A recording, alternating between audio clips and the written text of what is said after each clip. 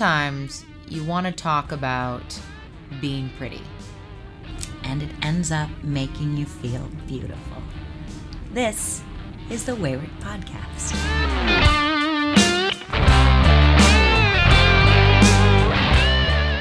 This is Brianna Buckmaster. This is Kim Rose. I did full-on newscaster for that one. I enjoy that, though. I enjoy your newscaster. It's like one of my little skills that I keep in my back pocket for when I need them. Like right now. Like right now. And the weather outside today is windy and mostly cloudy. And noisy because we're over an air vent. Why are we over an air vent, Kimberly? Well, let me tell you, Brianna.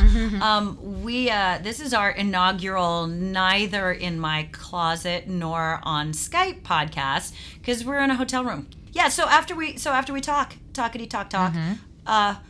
we go make ourselves pretty.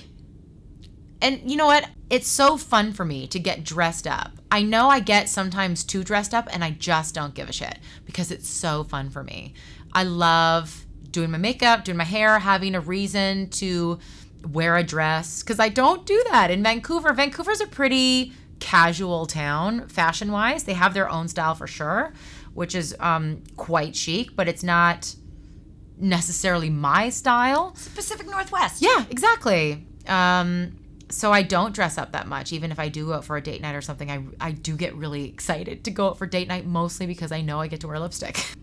Huh. Mm-hmm. Putting makeup on and getting dressed up, I used to equate with getting pretty.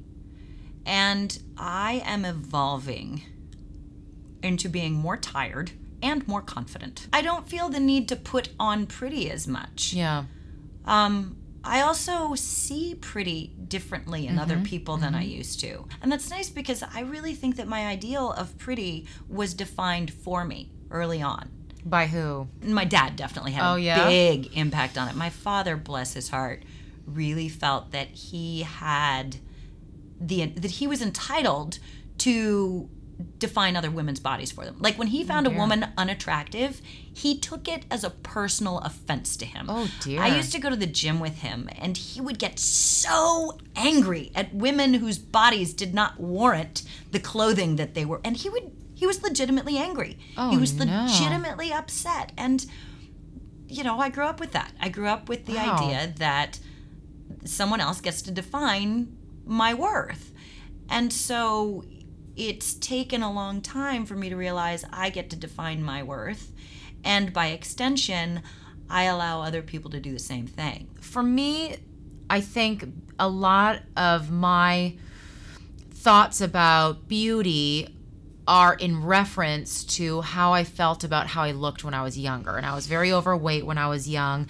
And so when I would do similar things, as I told you before, like I have such a nerdy makeup passion. And when I was younger, I was not the kind of teenager that would go out to parties.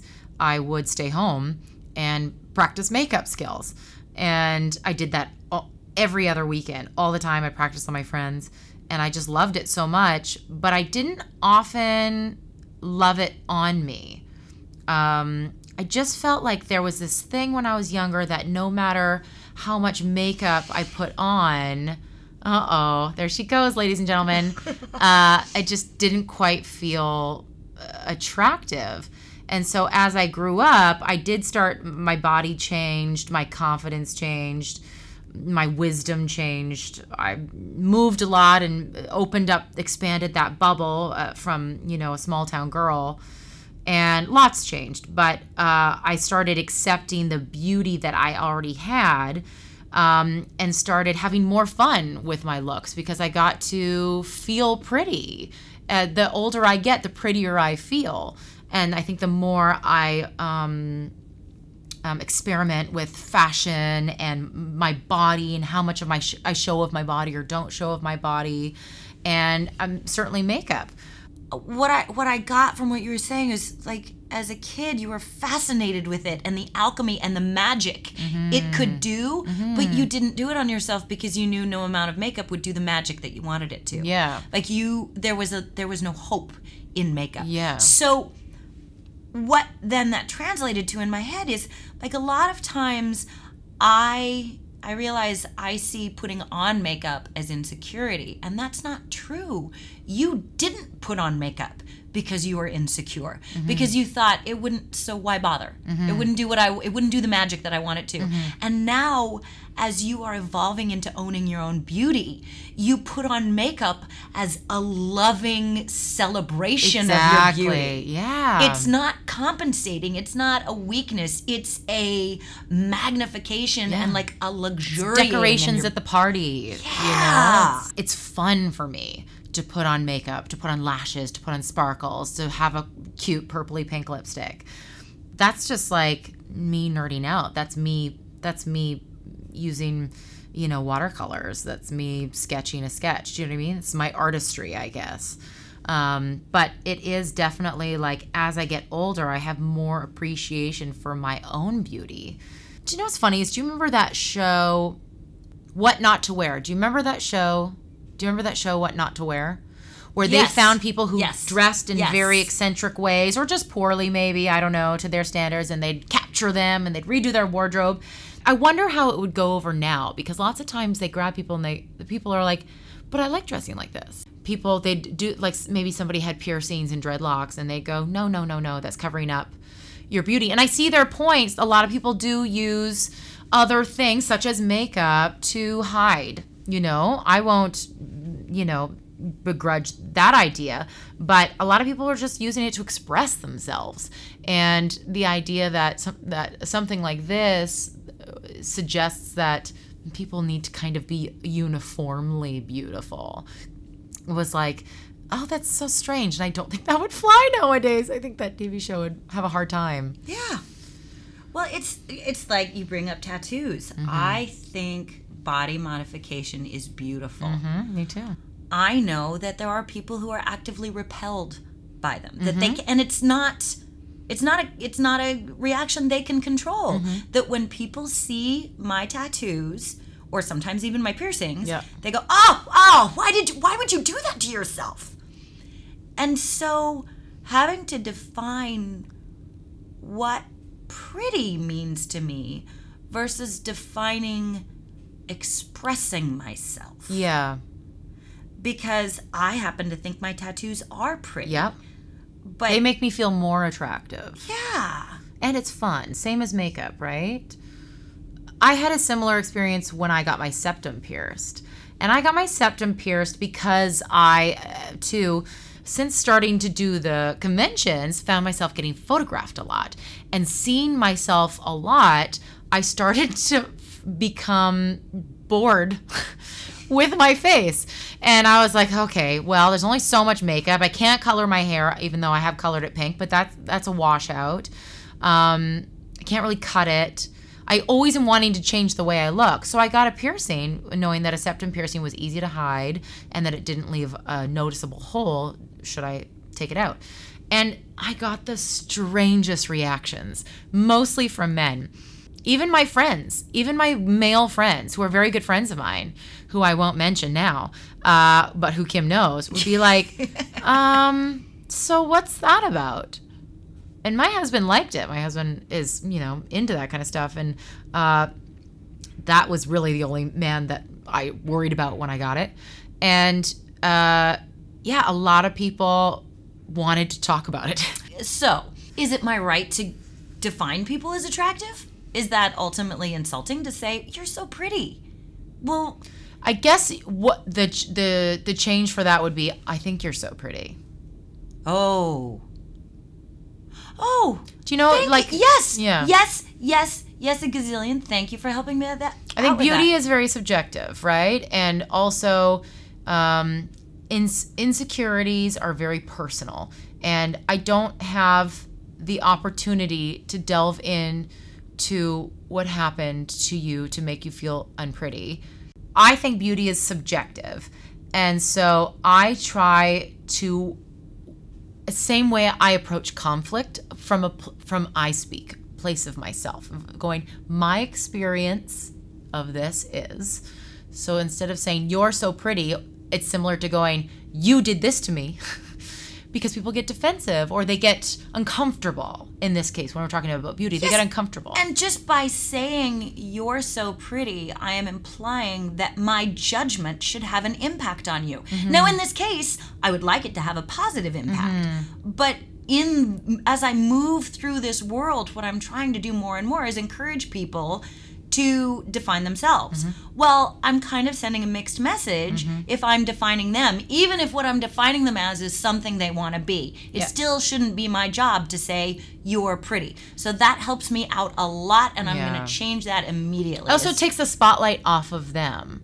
If you say, I think you're really pretty. I love your dress. I love your lipstick. See, that's it might take the spotlight onto you again. I come into this with old patterns. Yeah, I come into this with, as much as I want people to define themselves, I was trained that my job is to define other people for them. So if I am a good and loving person, I will define you in a way that makes you feel good about yourself. And I do that to myself when I look in a mirror. I love yesterday when I saw you, Thursday when I saw you, I was like, you're wasting away. There's nothing left of you.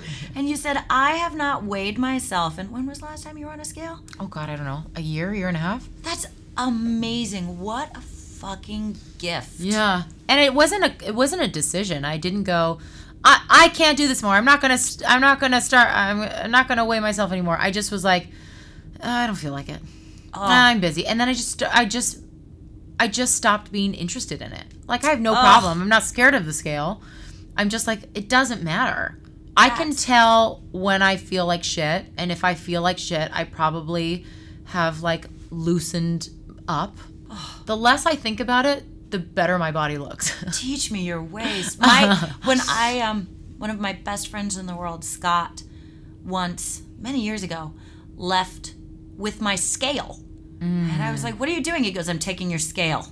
I said, I can buy another one. And no shit, he looked right at me. He goes, we'll make the next one small because it's going up your ass. Oh, well done. I am still a scaleaholic. Still not full aholic, but aware of, I'm going to get on this and it's going to make me feel bad or good, as opposed to I'm going to get on this and it will be a reflection of my health or my well-being, or it is full on, I'm going to get on that and that number will tell me if I'm pretty or not. Because you know what's funny about scales? Unless you do have a weight problem, which I have had a weight problem, a scale is just unnecessary information. It's completely unnecessary. It's so, and also so arbitrary. Yeah. Again, this is an area. I can gain 5 pounds in 2 hours on a scale. Oh, yeah. Easily. Oh, and then I start the games of, did I poop yet? Yeah, what time did I weigh myself? How much water is in my system? Did I eat before I went to bed? Yeah, how much of this? And none of that matters in life, right? Oh, man, that is still an area I'm not saying where that it matters to me. weight doesn't matter, like in terms of health. There is like a healthy BMI, and certainly like I do want to perpetuate the idea that I have health goals. I don't have weight goals. I don't have body goals. And I can tell when I feel better. And I know when I feel better, I look better. And I know when I look better, I'm mentally better and more confident. So life is just better. I'm going to move my scale when I get home. I still have it, and it's just collecting dust. I just never even look at it. But I do I do things for my body. It's not like I liked when you told me that I looked fit. You know what I mean? Like I am conscious of my body, but I just think a scale is useless information. I also am very careful to not say, you look great, you've lost weight. I think you can, when you know a person, I think you can effectively make them feel better by commenting on their body. And when but you know really it's a have goal. to know them. Yes. It's a goal, or there's a few people that in the fandom I've seen evolve healthier and happier and growing into and I'm proud of them, not because, oh, you got skinny and now you're closer to a stereotypical ideal, but you feel good and the light in their eyes come on. Yes. And that to me is beautiful. And that is like, there's, again, back to the scales, like there's no number. Like when I first started losing weight when I was in my 20s, and I just felt like I was coming into myself. I remember going away. I was in between years in college, going back home to my parents' place for the summer and then coming back to the city for college. And people were like, whoa, I'd lost like 30 pounds or something that summer. And I just acted differently. And people were commenting. They're like, I like this new Brianna. And I just instantly kind of felt like I became the woman I always knew I was supposed to be, which is very similar to the woman I am now. But I think that happens if you do lose weight for the right reasons. So here's another area of beauty. You said losing weight for the right reasons. Also, I do Botox. Mm-hmm. I have shit shoved in my face. Yeah. I like not having eyebrow lines that are so deep that small children fall into them when they cross my forehead.